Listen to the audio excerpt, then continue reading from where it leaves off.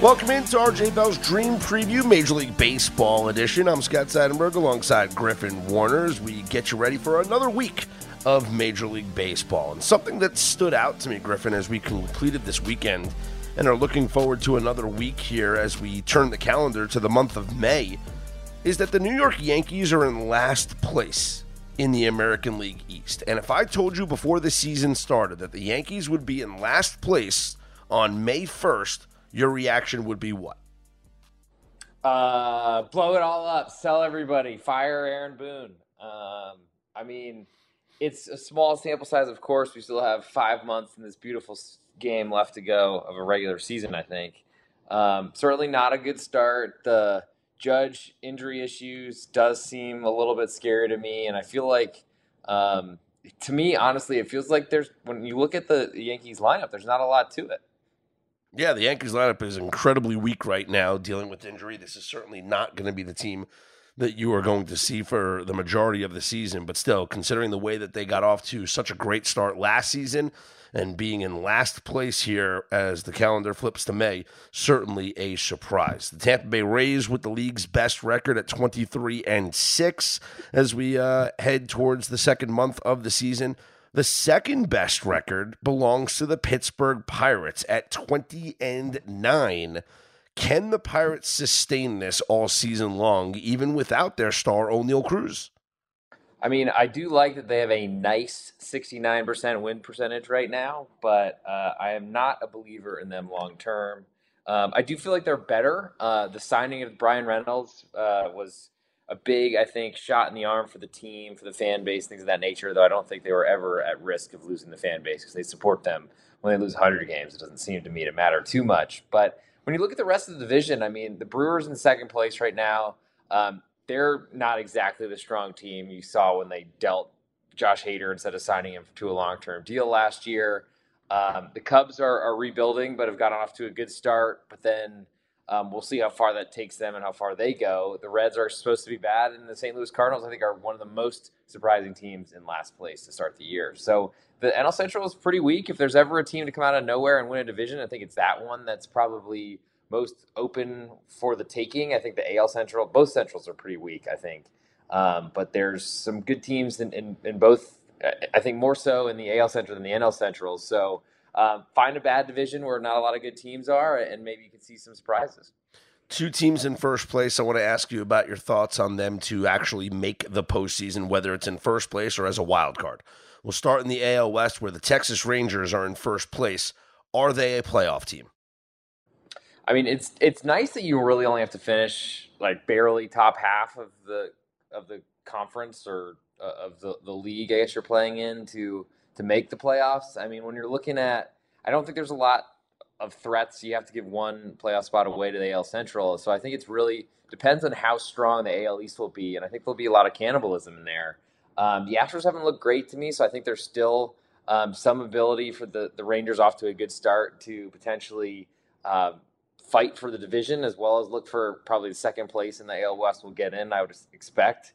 Though I think it's going to be a tough race. I think the Angels are better this year. Seattle's off to their customary poor start in April, but I wouldn't give up on them either. So I think it's probably a combination of Texas, LA, and Seattle for that second place position in the AL West. Maybe one of them surprises and wins the division. So as of today, I'm not willing to commit to the Texas Rangers being a playoff team, though they've done really well with a soft schedule to start the year, got a great run differential, and have withstood the injury to Corey Seager pretty well.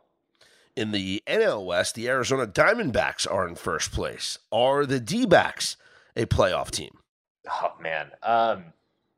So, again, the Eastern Division seems to be pretty strong, but can they get 4 teams? I doubt it.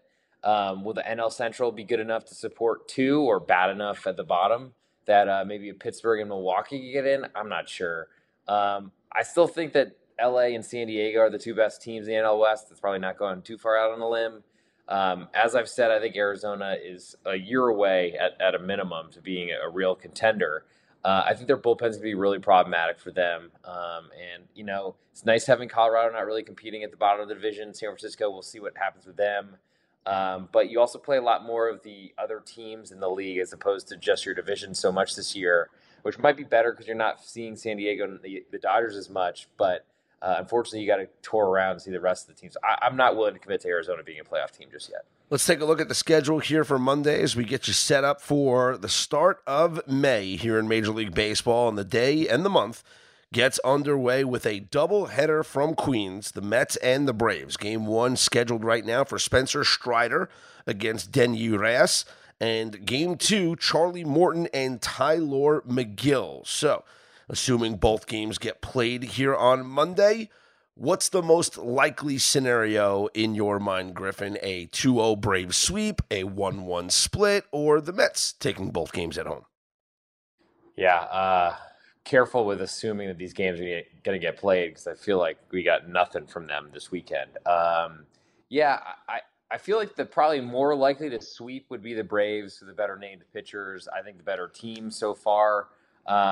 Though the Braves bullpen leaves a lot to be desired, I got to say at this point. I feel like neither the Braves nor the Mets really have that part of the game, which is very important to me. They don't have it settled at this point. I can't say I've heard of Den Reyes before, I got to admit, and going against a great swing and miss arm like Spencer Strider seems like a really good tone setter for the Braves to take the first game. So I'll go with more likely to have a split. Then I'll go Braves with a sweep. Then I'll go the Mets sweep, the least likely. Atlanta minus 267 in that Game 1 and minus 120 in Game 2. The Cubs take on the Nationals in D.C. They're minus 140 favorites on the road with Drew Smyly going for Chicago. Mackenzie Gore gets the start for the Nationals. The Cubs, one of the more surprising teams the way that they have started this season. Yeah, and Drew Smyly, I think, is a big reason for it. He's pitched really well, beat the Dodgers twice so far, almost was kind of tracking towards a perfect game. I thought pitched really well against the Padres midweek, but unfortunately had the stink of my bet on him. Bullpen gave it up. So I think it's the second time I've bet the Cubs this year, and they blew it in the 7th or 8th inning. I don't know what to expect. So Mackenzie Gore has had huge prospect hype for a long time, and sort of looks like he's kind of turning into the pitcher a lot of people were expecting him to be. Still sounds like he's very fastball reliant, which is kind of not a great pitch to throw in the big leagues these days. And he plays for an awful team. So it's Cubs are nothing for me, but they are very pricey on the road. The Yankees will host the Guardians. Domingo Germán for New York, Cal Quantrill for Cleveland. And until this Yankee lineup gets healthy, I don't know how you can feel confident betting on them or dealing with any totals. I mean, the under might be the way to look here at 8.5, but the Yankees a minus 130 favorite. Yeah, it seems like a really short price to me for the Yankees at home. Granted, they've gotten a few of those. The Blue Jays series kind of sticks out to me, seeing Kevin Gausman close a really big favorite. But I imagine, are we expecting no Judge for this one as well, based on that number? Yeah, I still don't think Judge is in the lineup.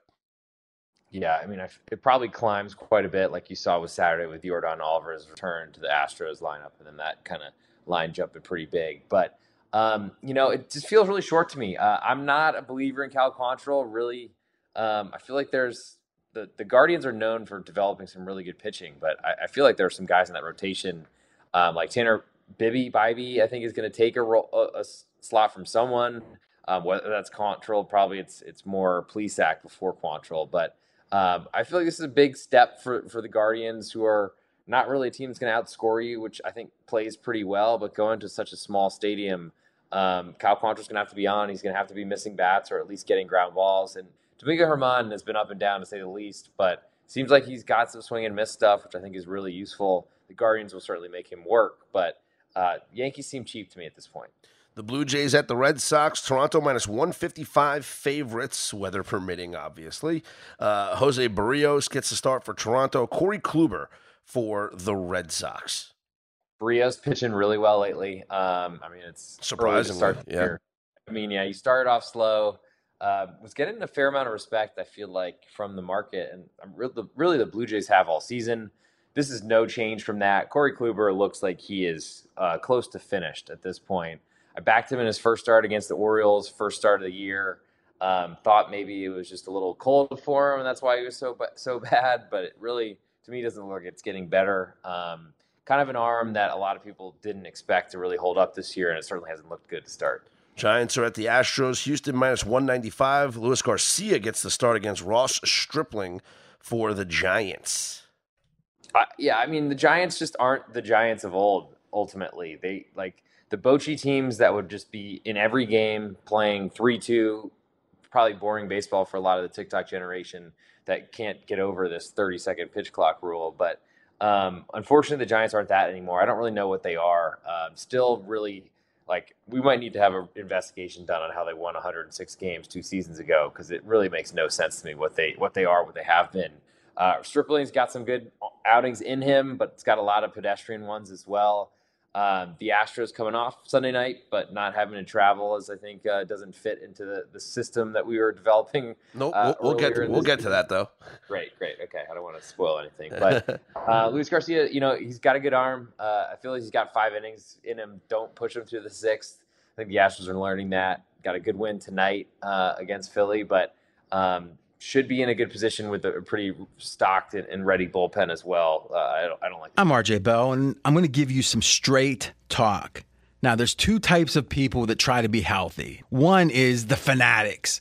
They're the types that show up in Vegas and they got a water bottle and they got like celery chopped up. And let's forget about them because I'm nothing like them. And you know what? I know a lot of them love AG1, but I'm not speaking to them. You guys got it covered. You know AG1's good. I'm talking about the people who try, but they're not perfect with it. And to me, that's what makes AG1 perfect, is you can have a big dinner and maybe eat a little too much, maybe have that glass of wine or that beer. You're not feeling great.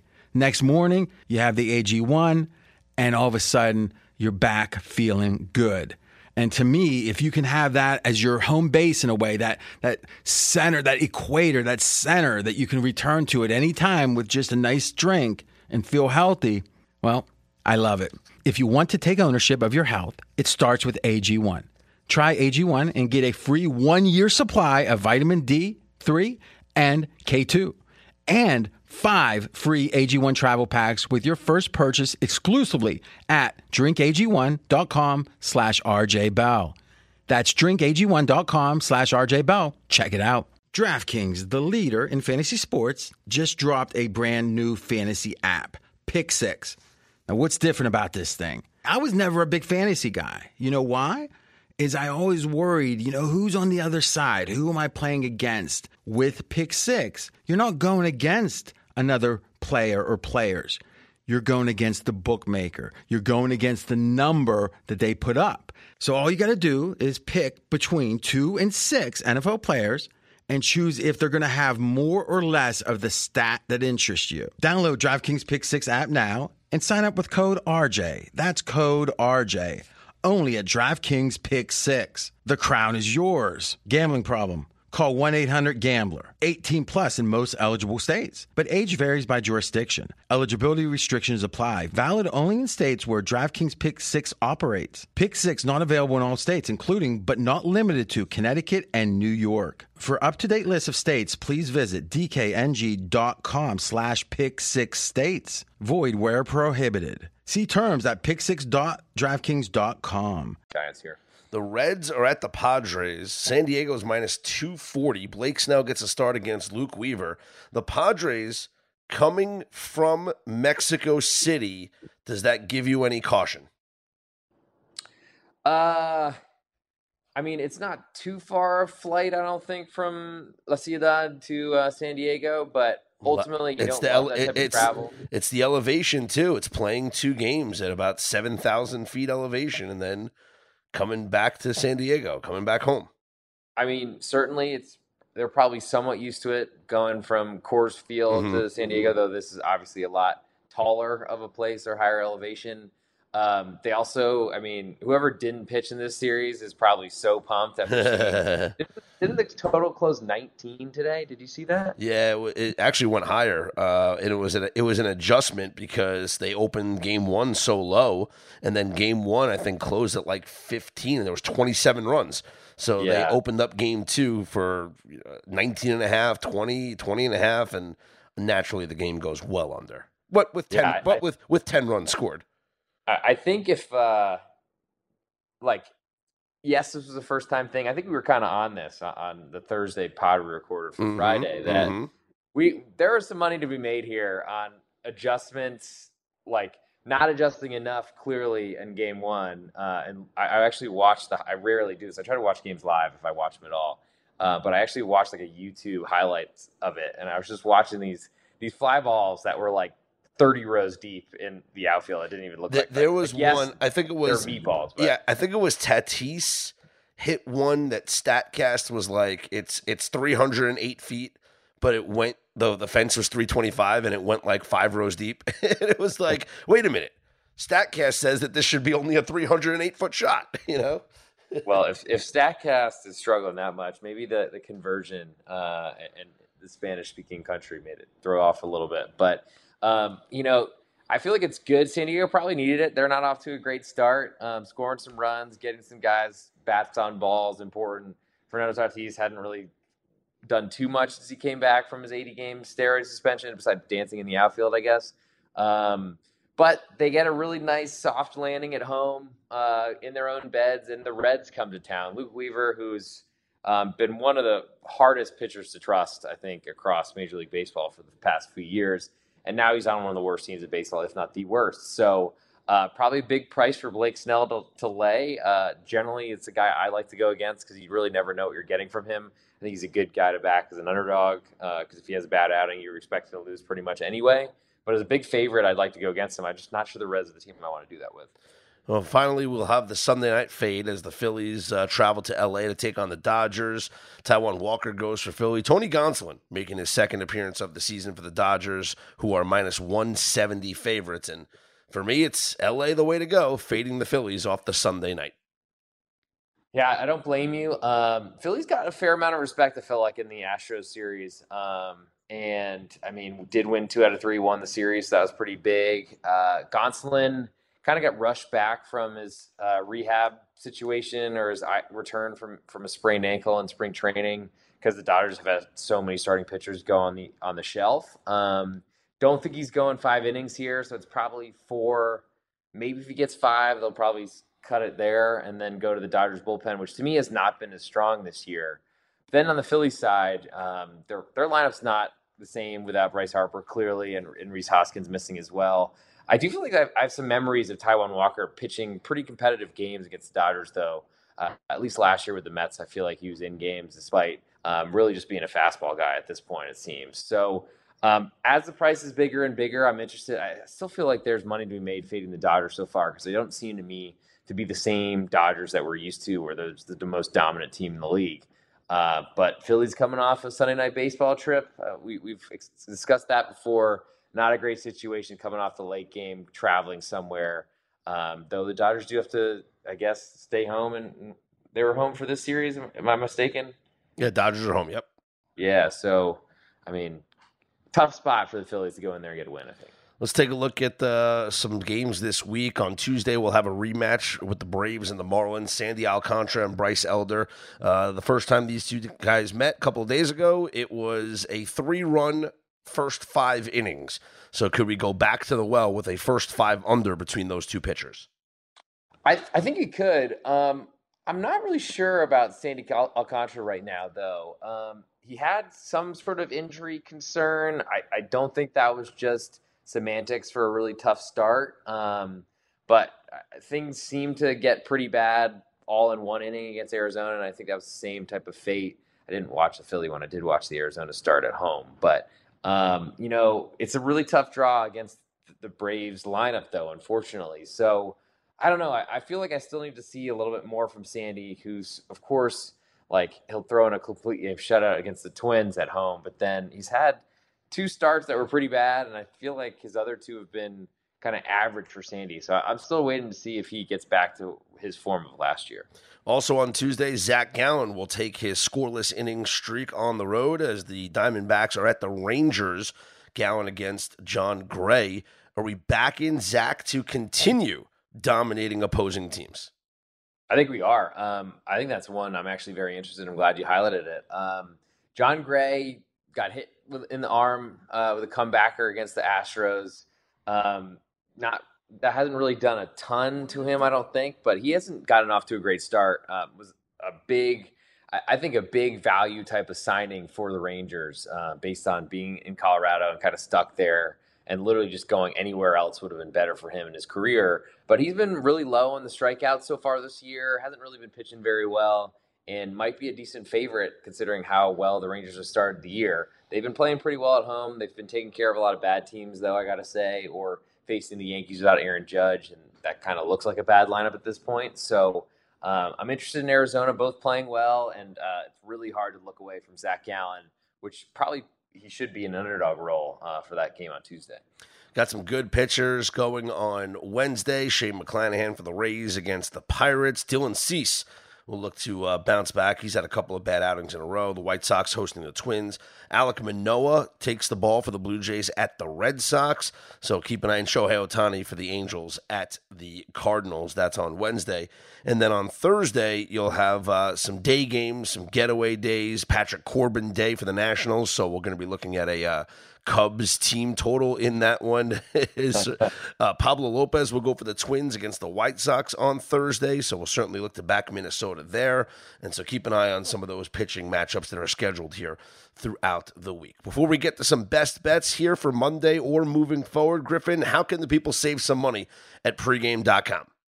Use the promo code GRAND20. We're not adding the slam part, just GRAND20. Grand, listening to our voices twice a week.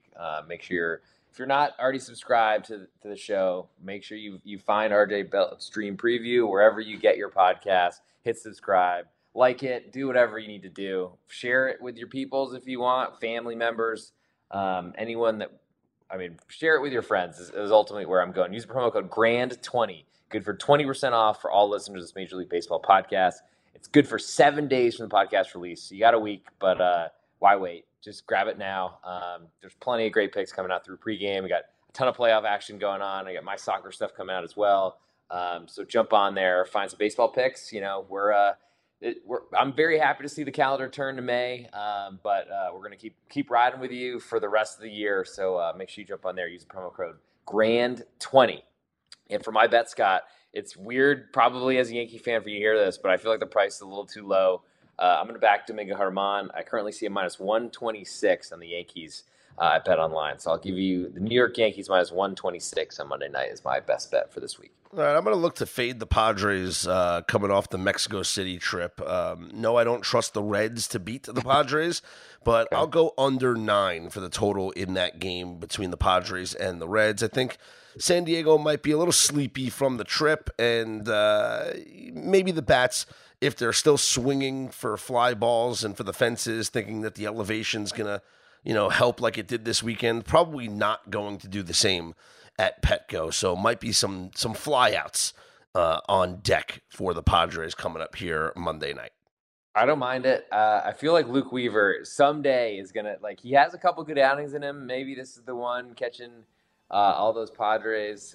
Really looking forward to hitting more home runs than the elevation will allow for him, especially that marine layer in San Diego. I also feel like you could probably look at a Cincinnati run line, too, to try to lose by a single run on the road, it's probably around even money, I would think, considering they're a 2-1 underdog to win the whole game. But anyway, play under. That's probably safer. Don't hate that at all. He is Griffin Warner. I'm Scott Seidenberg. We'll be back Thursday night as we get you ready for the weekend series. This is RJ Bell's Dream Preview, Major League Baseball edition.